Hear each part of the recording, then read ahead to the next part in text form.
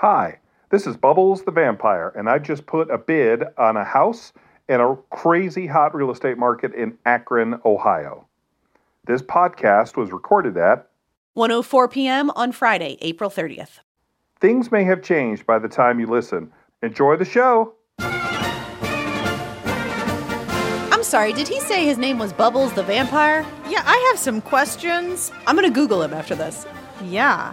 Hey there, it's the NPR Politics Podcast. I'm Susan Davis. I cover Congress. I'm Tamara Keith. I cover the White House.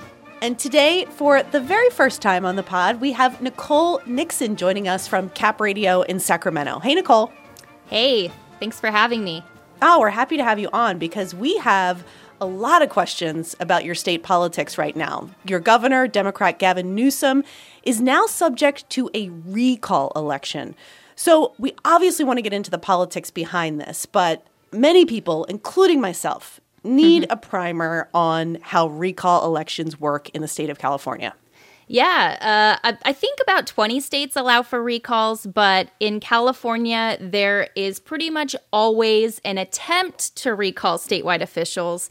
It's very rare that they actually get the signatures they need. So how many signatures do they need? You need about 1.5 million signatures for a statewide elected official. So it's pretty big that the organizers behind this recall got that. Nicole, this seems like a really notable change of political fortune, because when I think of Gavin Newsom way over here on the other coast, he was sort of one of the governors that was seen as getting great marks and handling the pandemic well and started this pandemic really strong. And the tides just seem to have turned against him. Yeah, I think the tide really turned for him. That one moment was when he went to this birthday party at this very fancy restaurant in Napa wine country. I remember that, yeah. With a big group of people. This is the same time when he was telling everyone else to stay home and avoid these kinds of gatherings. Yeah. At the same time that happened, the recall organizers had gone to a judge and asked for more time to gather signatures because of the pandemic, and they got that. So those two things combined really spelled bad news for Newsom. The signature drive exploded when that came out, and they ended up gathering more than 2 million signatures. And we just found out this week that enough of those have been verified to put this before voters probably later this year. So Newsom won by a big margin in 2018. He had been, I think, seen as a relatively popular governor. Is all of this unraveling basically just attributable to his handling of the pandemic? Well, the recall organizers have a long list of reasons that they pushed this and that people signed it. It's very driven by Newsom critics who, yes, hate his pandemic restrictions, but also hate his stance on immigrants and the fact that California has high taxes and it's expensive to live here, and the housing market, the housing is very expensive. So while it really got going because of the pandemic, and especially because of that Napa dinner, there are a lot of reasons that people signed it. Yeah, and so I don't know if unraveling is exactly the right word. Obviously, it is absolutely terrible, not something you want to do. You do not want to have to defend yourself against a recall. Having it qualify for the ballot is a very bad, no good thing for Gavin Newsom, who is someone who has at many times had national political aspirations. But he's actually above water in his approval ratings right now. Which is crazy.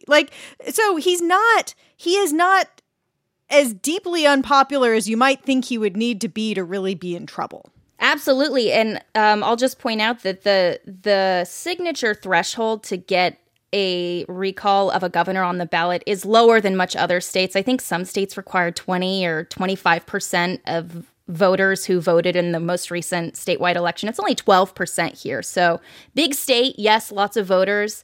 But it's not that hard in a state as large as California to find 2 million people who hate the governor. At any given time, for any given reason, I imagine. Yeah, exactly. So we know that they've collected the signatures, and this will now go to a ballot? So the next steps here are we're in this kind of weird period where for the next about 6 weeks, anybody who signed a recall petition gets the chance to withdraw their name if they want. After that, if there are still enough signatures, then this will for sure go to the ballot. But the state is going to spend the summer estimating how much that will cost. And so we're probably looking at an actual election date being set later around September, and that election will probably take place in November. And then once it's on the ballot, is it like, do you want to recall yes, no? Who do you want to be governor? Like, how does that actual ballot work? That's exactly it. The first question is, shall Gavin Newsom be recalled? The second question is, if Gavin Newsom is recalled, who do you want to replace him? And that's where the very long list of candidates will be. In 2003, there were 135 people running to replace Gray Davis, the governor at that time. Right. I mean, I'm glad you brought up the last recall effort because, Tam, I think you made a good point, too, that we're going to draw a lot of parallels because in politics, we always want to draw a parallel to the precedent. But Gavin Newsom does not seem to be in as politically precarious a position as Gray Davis was nearly 20 years ago facing Arnold Schwarzenegger. Yeah, and so I did cover that recall election and then covered Governor Arnold Schwarzenegger. And there are some key dynamic changes. California was a Democratic state back then, too, but it's even more dominated by Democrats now than it was back during the last recall. The California Republican Party has absolutely atrophied.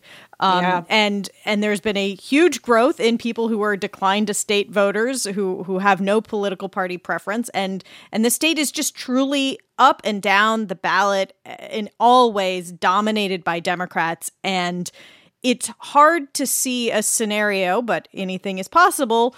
I mean, you couldn't just have Republicans vote and have Gavin Newsom removed from office. In the case of Arnold Schwarzenegger, he was perceived as someone who was not just a partisan warrior, in part because, you know, he spent much of his campaign using. He definitely had his own brand. His campaign speeches were just like absolutely full of movie lines from his movies. A lot of "I'll be back," and he did have this real sort of populist campaign. There's a very important difference thus far, which is that Governor Newsom has been able to prevent any Democrats or serious Democrats from throwing their name in as an alternative. It's a long summer, though. There are still opportunities for some Democrats somewhere to throw their name out there. But Newsom is trying very hard. His team is trying to close ranks around him, present the Democratic Party here as very unified behind their candidate, which is Gavin Newsom. How has the governor responded to the recall petition, and how does he defend himself against sort of the anger towards him for his handling the pandemic? Yeah, he has responded by calling this driven by political extremists, the national GOP, which hates California politics and politicians, and anti-vaccine, QAnon types. Things are very much on the upswing here in California. So we have the lowest infection rate of COVID in the nation right now, and he is touting that very strongly. He has this plan to fully reopen the state's economy by mid-June in about 6 weeks. So that's how he's defending it. And I'll also point out that, while we're drawing comparisons here between now and 2003, Newsom's approval ratings, like Tam mentioned, are much higher than Gray Davis approval ratings were back then. He has pretty good approval ratings from voters on how he's handled the pandemic, how he's handled school closures, how he's handled the economy. All of those things are looking pretty good for him. So Newsom is obviously, as you said, trying to draw ranks around him in the Democratic Party. Is there any sense of there being any coalescing around who the non-Newsom candidate would be? And I would note here that one of the names that's at least gotten a lot of press attention is Caitlyn Jenner, the transgender activist, sort of famous Hollywood celebrity who has a ton of name recognition, like a former candidate who also beat a governor of California in a recall election. Can we say she's a Kardashian? Is she still a Kardashian? She was never a Kardashian. Well, but she yes, totally but she was appeared part on of the Keeping Up with the Kardashian Kardashians. show. Yeah. I classify Caitlyn Jenner as a Kardashian for sure. But I will note the rest of her Kardashian family has been very silent on her announcing. I haven't seen anything from anyone in her family. Well, they're Democrats. So There's that. To answer your question, I think it remains to be seen what happens with all these Republican candidates, because there are so many of them already. There's Caitlyn Jenner. There's the former Republican mayor of San Diego, Kevin Faulconer, who was widely seen before all of this as the one who would challenge Newsom in 2022 when he would normally be up for re-election. A few other Republican candidates out there, but we have a few weeks and months here to see who rises to the top and who else announces. Yeah. And Nicole, I think you make a good point, too, because if much of this was driven by pandemic anger, if this election doesn't happen until the fall, we could be in a totally different universe by then. If kids are back in school, if the economy is on the up and up, people's anger might not be the same politically as it is months and months from now. Absolutely. And that is probably the exact argument that Gavin Newsom will be making over the next 6 months here. At least that's what he's hoping is going to happen in the next 6 months. All right. Well, Nicole, thank you so much for coming on the pod and talking us through all of this. Thanks so much for having me. All right. That was Nicole Nixon of Cap Radio in Sacramento. We're going to take a quick break, and when we come back, we'll talk about the FBI raid on Rudy Giuliani's apartment. Support for this podcast and the following message come from the Annie E. Casey Foundation, developing solutions to support strong families and communities to help ensure a brighter future for America's children. More information is available at aecf.org. Today, it seems like everybody's got a bone to pick with the news. So what happens when somebody stops talking smack and just decides to wage all-out war? First thing you do in an invasion, you eliminate the communications of the enemy. And what happens if they win? Visit Stockton, California for a story about a revolt against the mainstream media that's shaken up a city. From NPR's Invisibilia. And we're back, and we've got Justice correspondent Ryan Lucas with us now. Hey, Ryan. Hi there. You know, every time I think that Rudy Giuliani is fallen out of the news cycle, bam, he just comes right back into it in ways you don't always expect. He does. Though in this case, this was kind of like semi-predictable. Maybe some people were expecting it. Earlier this week, FBI agents searched Rudy Giuliani's New York apartment and office. Ryan, tell us what we know about the reasoning behind the raid.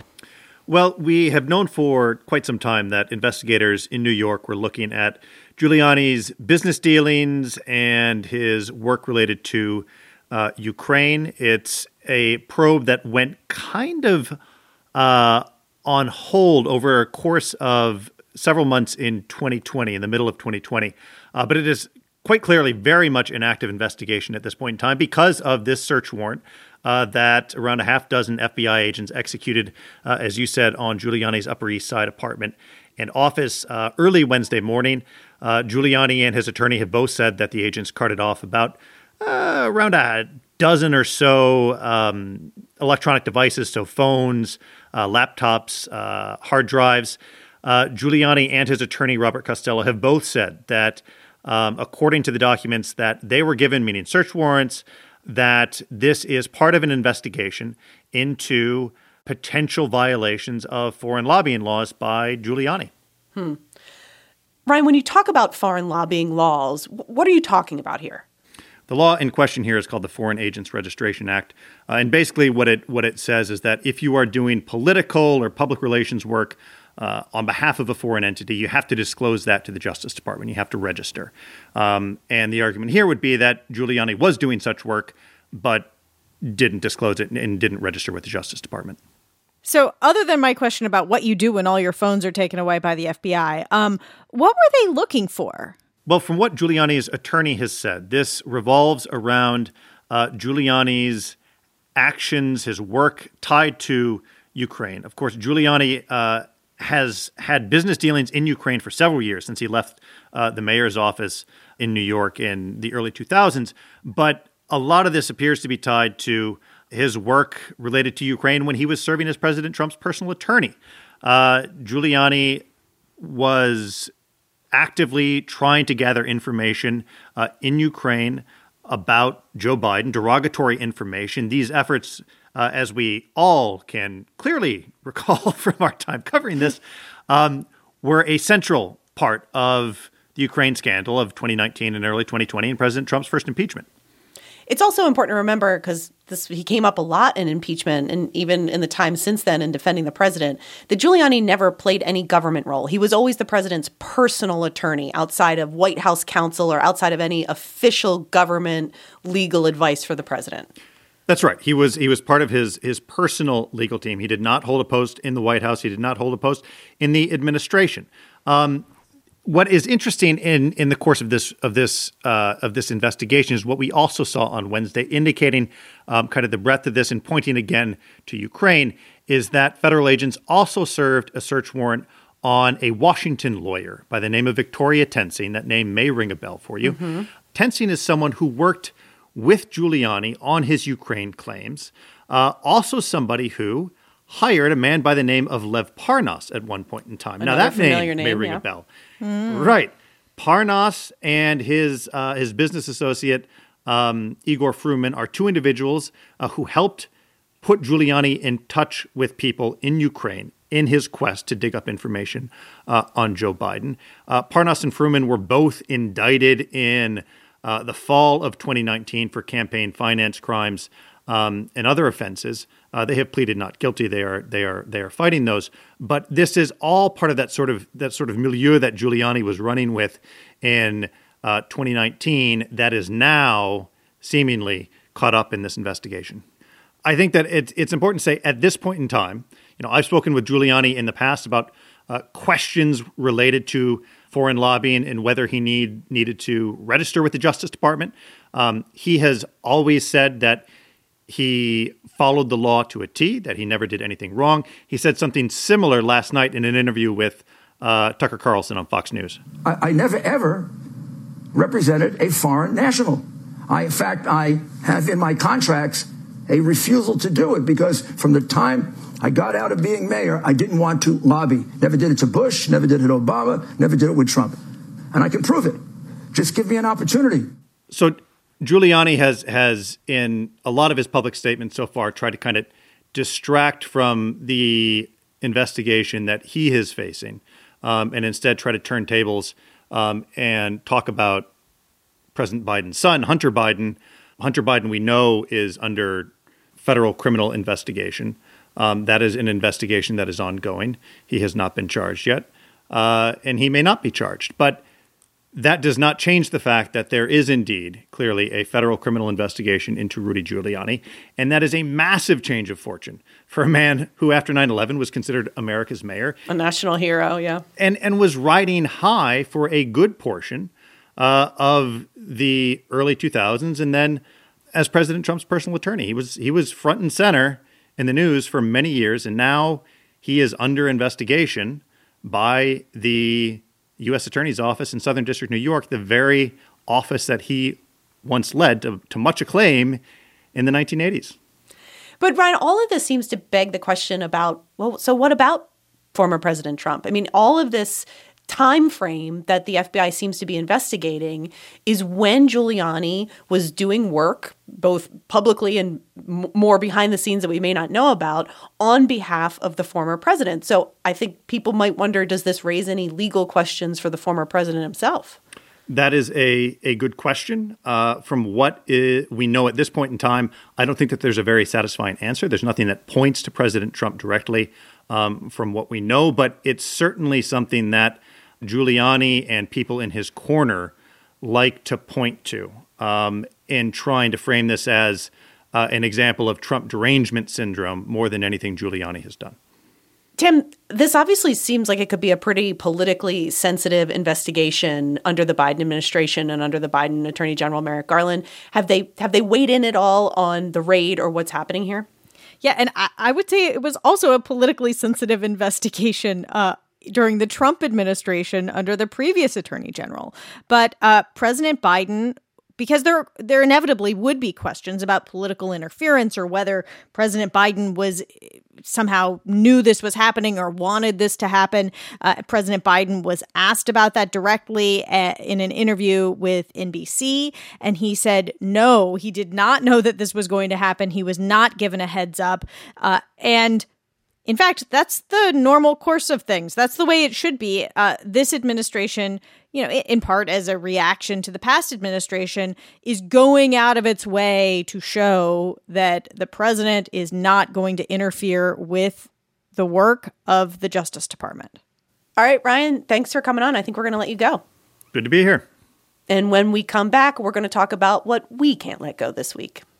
Support for NPR and the following message come from BetterHelp, offering online counseling. BetterHelp therapist Hesu Jo shares the unique benefits of therapy. Being in therapy is this very intimate, unique experience to have this other person see you, this other person acknowledge who you are and accept all of it, and like figure out the bits and pieces that you don't want to accept to change that stuff for the better. Even if you're not struggling with something necessarily, but you just want to learn a little bit more about who you are, you want to function a little bit better in your relationships with people or change the way that you approach habits, doing that together with somebody else can be very powerful and impactful. To talk this out and process this together as two humans. To get matched with a counselor and get 10% off your first month, go to betterhelp.com/politics. Good question. That's a really good question. It's a great question. This is free therapy. Thank you for asking me that. God, that's such a good question. That's an interesting question. But what Fresh Air interviews are really about are the interesting answers. Listen and subscribe to Fresh Air from WHYY and NPR. And we're back, and it has been a week. We had President Biden's first address to Congress, and we did a super fun live Zoom show earlier this week. You can find a link to that in the show notes if you'd like to catch up on and watch it later. But now it's time to end this show like we do every week by talking about the things we just can't let go of, politics or otherwise. And in order to do it this week, we had to bring back a very special guest, NPR's own Claudia Grisales. Hello there. Claudia, we had to bring you back after last week because your Can't Let It Go requires a bit of an update. It requires an update, and I still can't let it go. And I can't stop talking about it and tormenting my family with updates about it. Now, as you may have heard by now, there was a viral Chihuahua rescue, and his name is Prancer, and he is a 13-pound rage machine, as I described him last week. And his foster mom, this is Tiffany Fortuna, wrote this incredible post about him and just the torment that her family has gone through for the last 6 months, watching Prancer and all of his issues. He came to her again with a cashmere sweater and a bacon, egg, and cheese sandwich stuffed into his crate, an obese Prancer, and she just could not take any more of this dog and basically wrote this post out of desperation, but it truly went viral. They got hundreds of inquiries from around the world from people trying to adopt this dog. And again, this is from the Second Chance Pet Adoption League in New Jersey. They've even printed up T-shirts with his face asking if you've ever had your life taken over by a Chihuahua rescue. This is your moment. And so I'm a mom of a Chihuahua rescue as well, so it could clearly relate to this dog, but he takes it to another level because he hates men, children. He hates everyone. Yes, he's everyone. Equal opportunity hateful.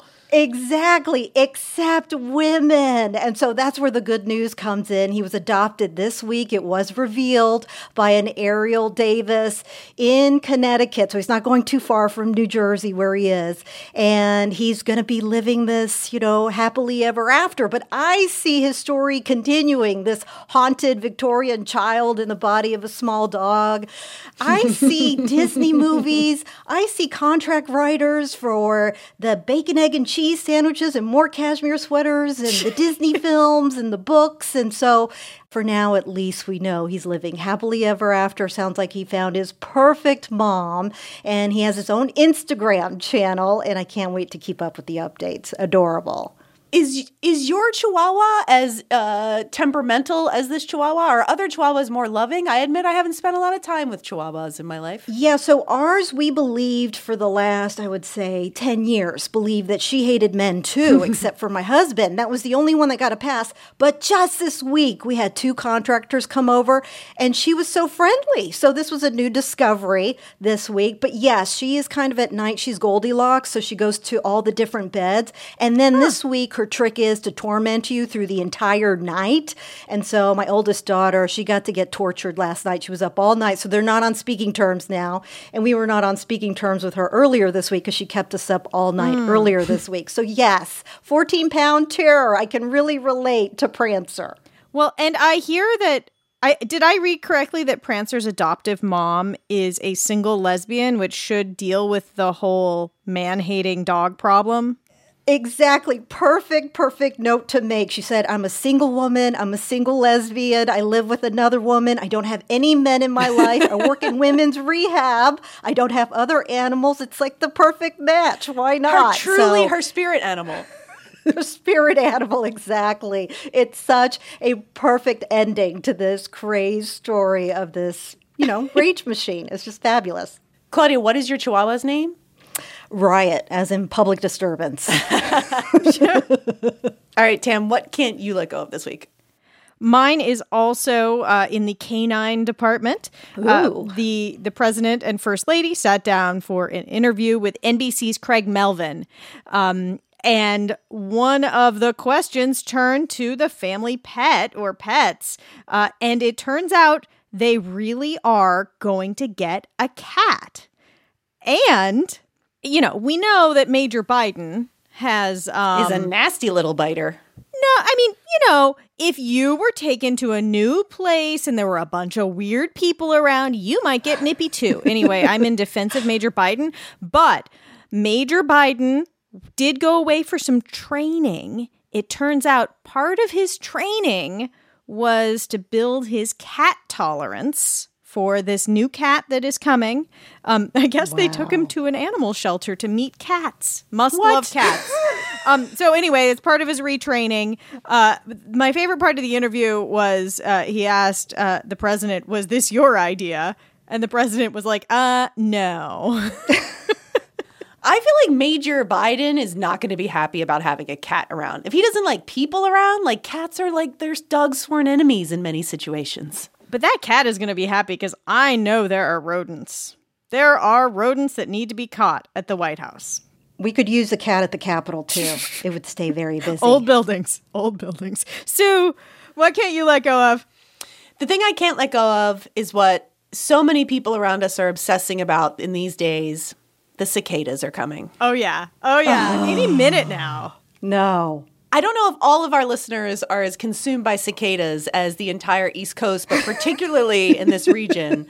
But every 17 years, a type of cicada known as brood X literally crawls up out of the ground, mates, dies, and then their eggs go back in the ground and come back out 17 years later. But people are like freaking out about the cicadas because, frankly, it sounds pretty gross. Yes.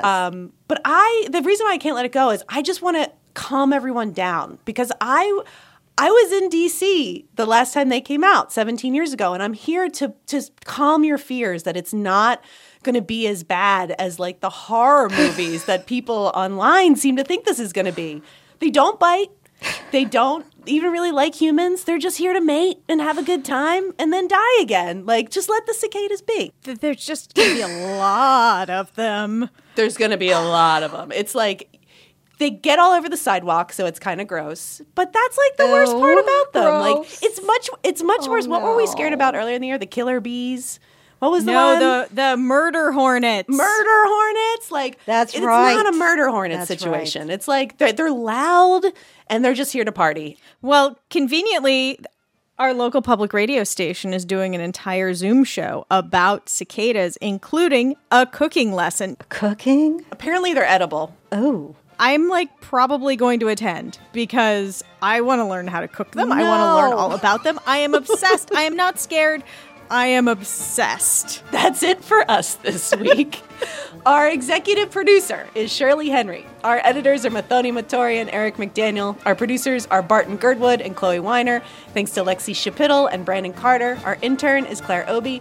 I'm Susan Davis. I cover Congress. I'm Tamara Keith. I cover the White House. And I'm Claudia Grisales, and I cover Prancer, but really I cover Congress, but sometimes Prancer. And thank you for listening to the NPR Politics Podcast.